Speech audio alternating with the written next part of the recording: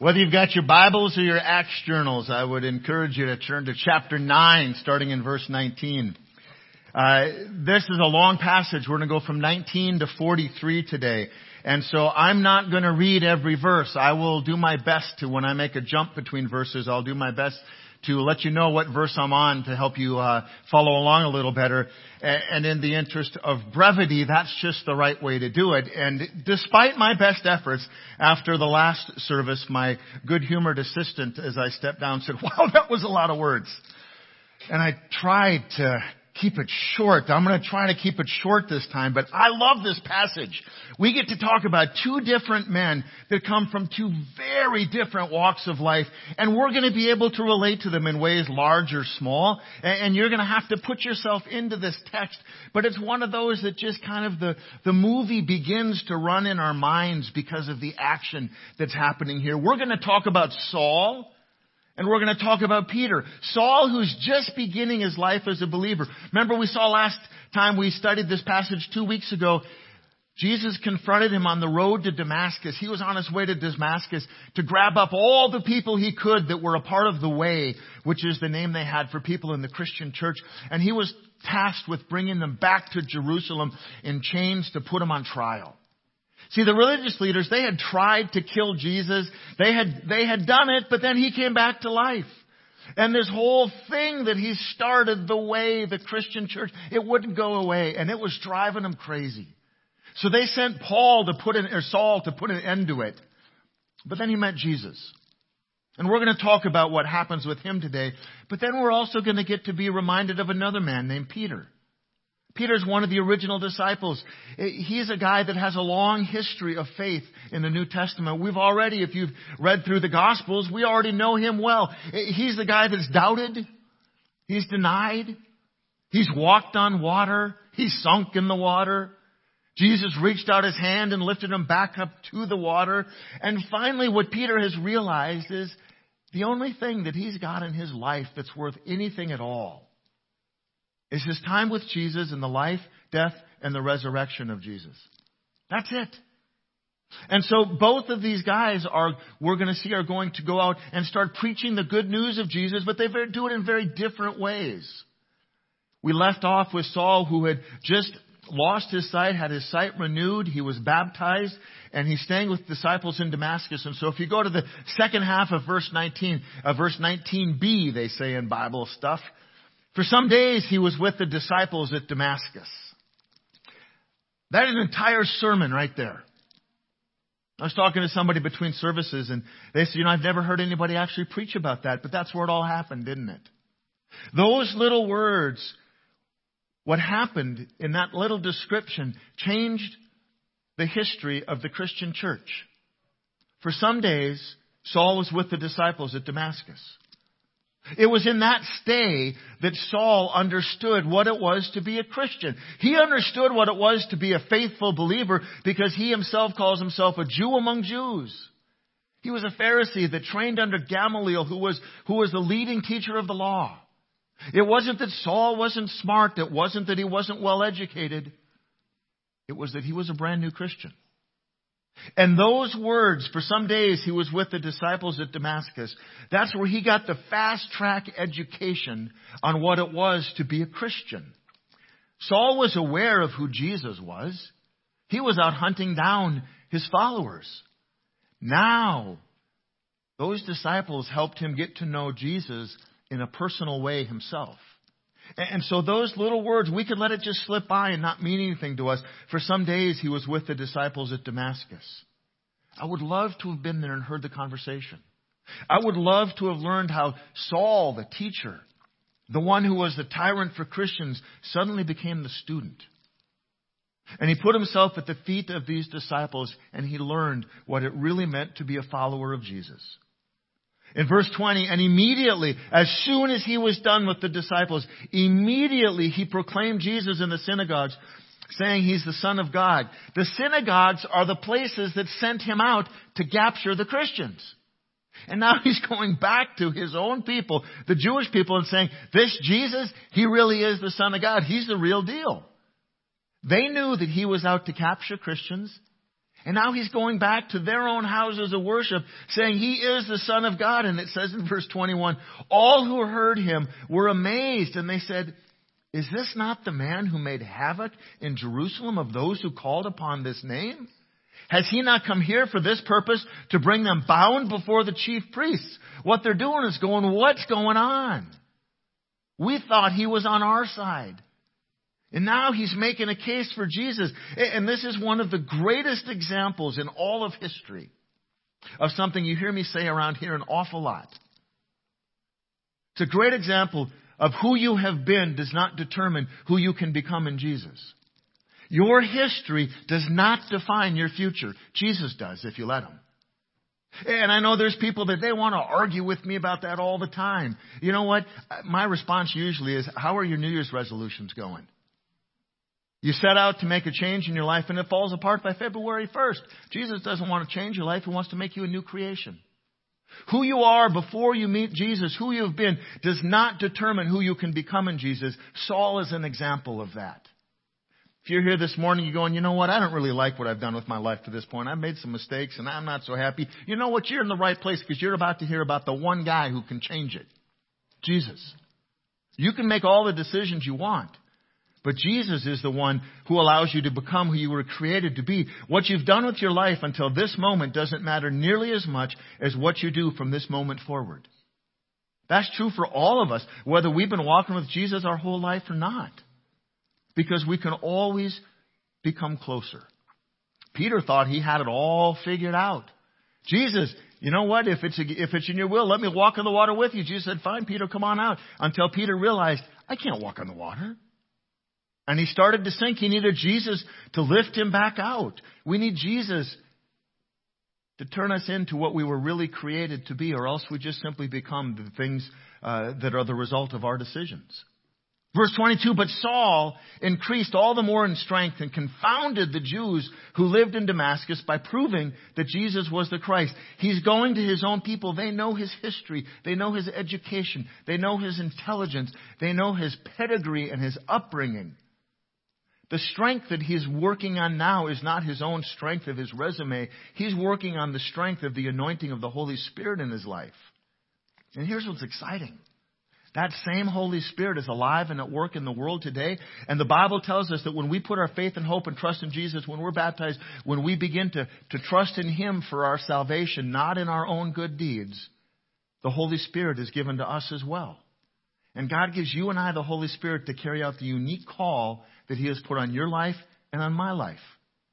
Just like what's happening with Saul. Verse 23, many days had passed. The Jews plotted to kill him. His own people decided it was time to shut him down. He's not doing the job, so let's take care of him. These are good, religious people. Church-going folks who are trying to destroy Saul. They think they're doing the right thing by wanting to kill him. These are church-going people. This isn't a mob off the street. Saul is preaching the truth, and he's living it, and it's making people mad. And so it goes on and it says that they helped Saul escape. The Holy Spirit helped him escape, and he goes back to Jerusalem. But he goes back such a changed man that the people there don't even recognize him. Verse 26, when he'd come to Jerusalem, he attempted to join the disciples. Of course he did, because those were the people who thought like he did now. He wasn't going back to the synagogue to be a part of the lunch with the Pharisees. He's going back to be a part of the disciples. They're now his life group. They're the people who understand and think like him. They're the ones that are going to help him grow in this new faith of his. He goes back to become a part of the disciples, and they're all afraid of him, for they didn't believe that he was a disciple. He shows up and they go, no way. We know who you are. You're going to kill us. You just want to be friendly so you can put us in chains and bring us back. No. They knew who he had been. They knew who he had been, but they didn't understand who he was. You've heard me say around here a lot, and I've had to act on this. And so I really do mean it. You've heard me say that we're going to welcome anyone at the open door. Because we know that God can start working on you at any time, at any point, and it isn't up to us to decide when that's happened. And so we're not going to tolerate rumors and gossip and negative conversations about what you might think about someone or what you might have heard about someone. What we're going to do is trust that God is at work in people's lives, whether we happen to have had that experience or not. Imagine if the disciples would have kept Saul out. What if they would have been the church that said to him, we don't believe you. You're a bad guy. You got a bad history. Go find somebody else to help you grow as a Christian. And yet the reality is Christian churches do that to people all the time. They experience a change. They become a new creation in Jesus. And they want to get around other believers. And other believers, because of their past, send them packing. We're not going to be one of those churches, folks. Verse 27, but Barnabas took him and brought him to the apostles and declared to them how on the road he had seen the Lord, he had spoken to him, and how at Damascus he had preached boldly in the name of Jesus. All it takes is one person to trust in Jesus and to give somebody a chance. One person. Barnabas was that person. And you never know when that one person might be the one God chooses to change the world. It could be you. Or it could be the person who you say, I know your past. You're never going to get beyond. You're never going to be anything more than you are. Well, you know what? In Jesus, that just isn't true. We have no idea who we can become in Jesus. Verse 32, now as Peter went here and there among them all, so we're going to set aside Saul for a moment, and we're going to pick up Peter. As Peter went here and there among them all, he came down also to the saints who lived at Lydda. There he found a man named Aeneas, bedridden for 8 years, who was paralyzed. And Peter said to him, Aeneas, Jesus Christ heals you. Rise and make your bed. And immediately he rose. And all the residents of Lydda and Sharon saw him, and they turned to the Lord. Peter did not heal Aeneas. Aeneas was healed when Peter spoke to him. The one that healed Aeneas was Jesus Christ. Jesus Christ was the healer. And there's a point that we've got to make sure that we get clear here, because the Christian church has confused this for years. You and I don't heal people, just like you and I don't save people. Jesus does the healing. Jesus does the saving. We're the ones that get to tell people the good news of Jesus. And I've heard so often about this person, that person, they're a great healer. You know what? Jesus is the healer. We need to be clear about that. Jesus does the healing and the saving.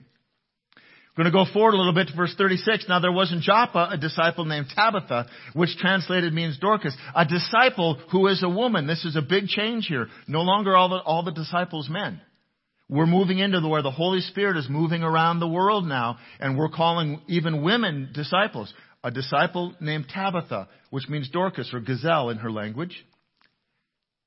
She was full of good works and acts of charity. She was a good lady. In those days, she became ill and died, and when they had washed her, they laid her in the upper room. That was their tradition. That was what they did when someone passed, was they washed them and they put them in a room so people could come and pay respects.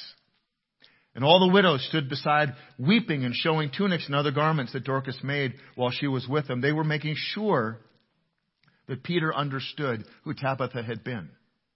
They were making sure that Peter understood who this woman was. She was more than the dead woman laying on the table. She was their friend. She was a woman who had been a part of the community. She was a good person. They were using these things that she had made and these bits of her history to give context to her life. They wanted to give meaning and significance to her life. We do the very same thing at funerals and memorial services. We talk about people and about who they were. We bring things from their life that help folks that maybe didn't know them as well put context to this person that we're there to honor. We do the very same thing. But Peter handles it very differently. See, Peter wasn't looking at Tabitha's past the way her friends were. Peter had a very, very different focus. Peter was looking at Tabitha's future through the hope in Jesus. See, Peter had been down this road with Jesus. Peter knew where the real power was. And you know what? The power wasn't in death because it wasn't always final. And it's a good lesson for you and I that it's okay to look back on our past, but it's far more important to look forward at the hope that we have in Jesus. Verse 40, Peter put them all outside, so he's in the room by himself. He knelt down and he prayed, and turning to the body of Tabitha, he said, Tabitha, arise. And she opened her eyes, and when she saw Peter, she sat up. And he gave her his hand, and he raised her up. Where do you think Peter figured out that motion? Go back to earlier in his life. He said, Jesus, if it's your will, call me to walk to you on the water. And he starts walking, and he realizes, I can't walk on the water.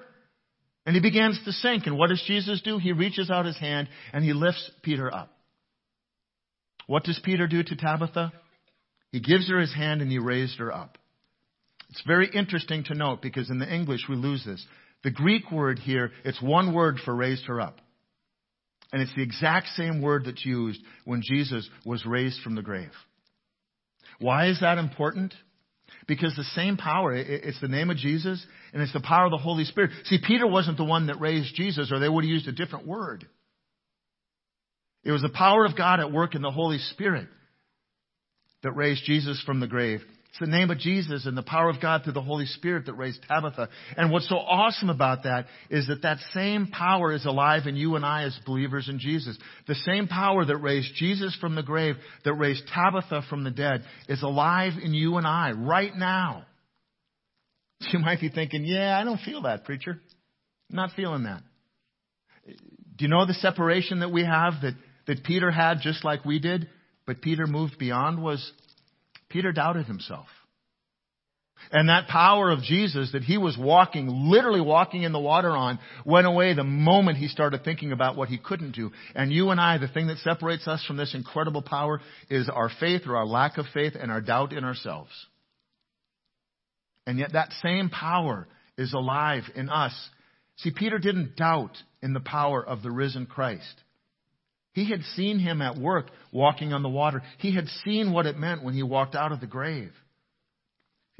He knows that the Holy Spirit was at work, and the Holy Spirit is still at work in our world today, the very same as he was on this day. And so what does that mean for us? What does that mean for us as people who have doubt? And who say, you know what, I've been around the world. Pastor, I've been around the world. I've seen things, and that's not the way it works. You know, Jesus says something interesting in the New Testament. He says, have faith as little children. What does that mean? Does it mean we're supposed to be naive or uneducated? We're supposed to have faith as a little child. What does that mean? Go back to when you were a kid. Maybe your better example is when you had children. When something really important, one of those big things in life came up. It was one of those questions or concerns or situations, and you didn't know what you were going to do about it. Maybe it was as simple as a question as, is everything going to be okay? And you asked your parent, is everything going to be okay? Or your kid asked you, is everything going to be okay? And the answer is, of course it is. Just trust me. Because that's what parents do. We assure and we protect and we love our kids. And so as a kid, you didn't run around doubting that. You didn't try to change the situation or influence it or manipulate it or try to bring something else to bear. You just took mom or dad that said, yeah, everything's going to be okay. And you took them at their word and you trusted them. And that's just what Jesus is looking for us to do. To have that kind of trust that doesn't mean that we don't ask questions. It doesn't mean we don't wonder. It means that we trust in what we don't understand. That we trust in our Father who is in heaven. And all he asks is that we trust him the way we trust our parents as a kid. God, who will give us far more than they ever could have, just wants us to trust him as children the way as children we trusted our parents. And that's the beginning of how it is that we work through that doubt. It's in faith. It's in trust.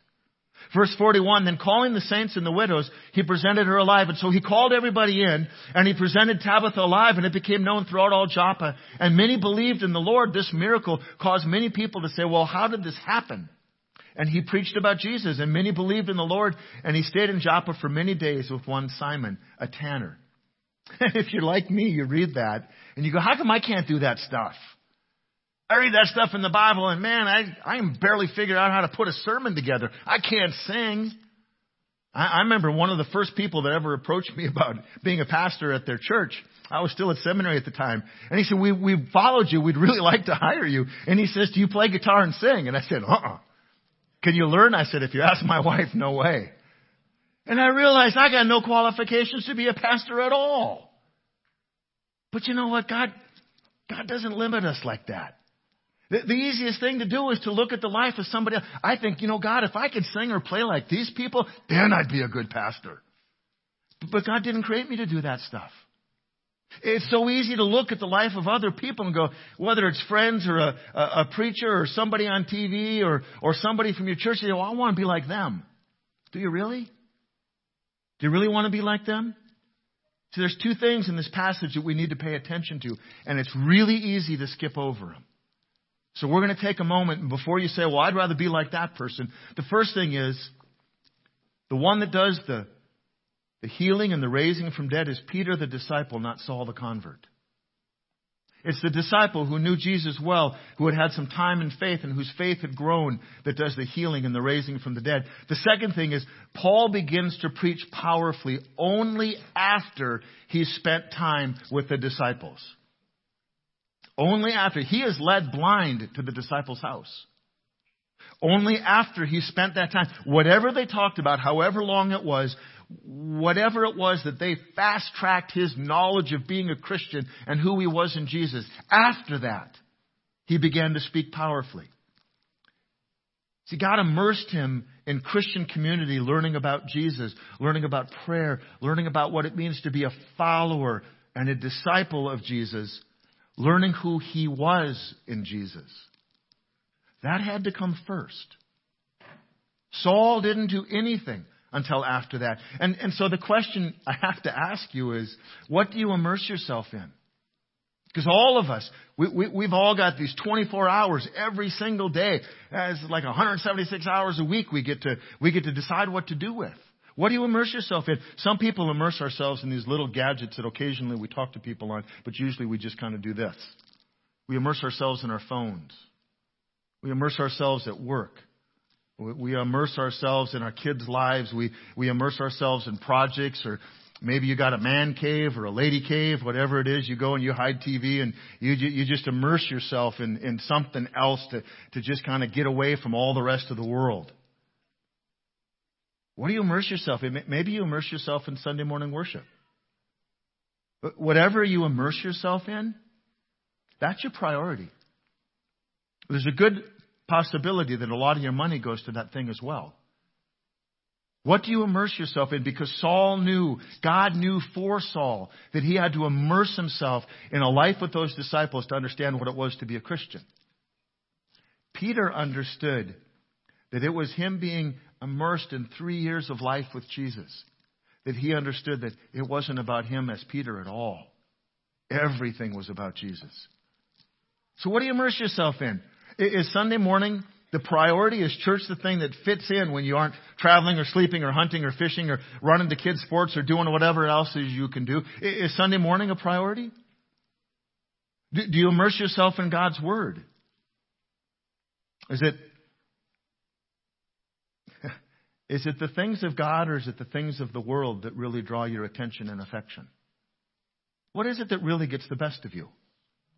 Because it's a matter of setting up priorities and then living them out. See, God set the priorities for Saul in this time with the disciples, and then Saul spent the rest of his life living them out. What does your typical Sunday morning look like? That's what your priority is. Where does the bulk of your money go? That's what your priority is. I see people today who honestly want to live their life to make a difference for Jesus. I honestly believe that if this is your church home and you come here, you hear challenging messages. These don't always make you feel good, because the Bible doesn't always make us feel good.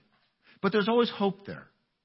If this is your church home, I believe that part of what that means is that you truly want to grow in your faith and you want to live a life that gives glory to God, and you're trying to figure out, like the rest of us, how to do it. You want to make a difference for Jesus.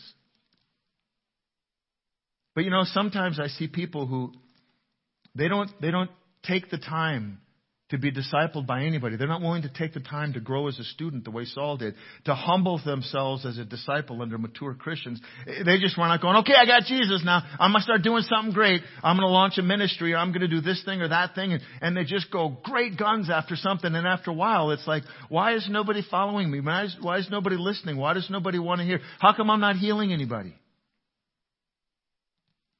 Well, maybe we didn't get our priorities in the right order. Maybe it's because we didn't learn and we didn't grow and we didn't start as a student. It's really a matter of Christian priorities. And so here it is. When we go out into the world, you can go out with all the best intentions, but here's a simple fact of life. You cannot share what you do not possess. You cannot share with someone else what you do not possess.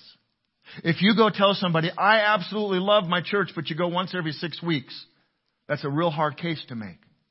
I absolutely love Jesus, but I love the Bible. It's just the best book I've ever read, but you don't spend any time in it. You can't really share that with any integrity at all. We can't share what we don't possess.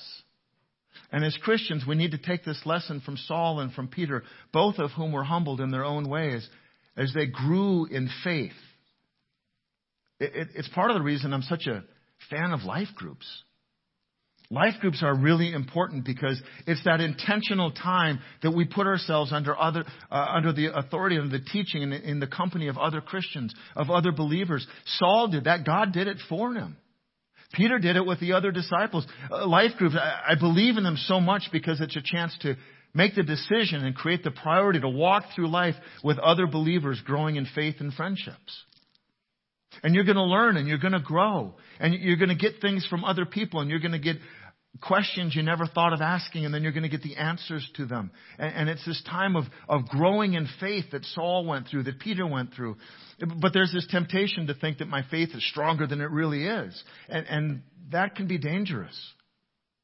Because if we go to church once in a while and we really don't put a priority on reading in the Bible and we don't really know Jesus that well, when we get to the point where our faith is tested, we don't have much to fall back on. And I see people getting disappointed, believing that God is ignoring them or letting them down or not listening to their prayers. Or maybe worst of all, that God isn't powerful enough to actually be able to do anything about it. But in reality, it's just maybe we've been focusing on the wrong things.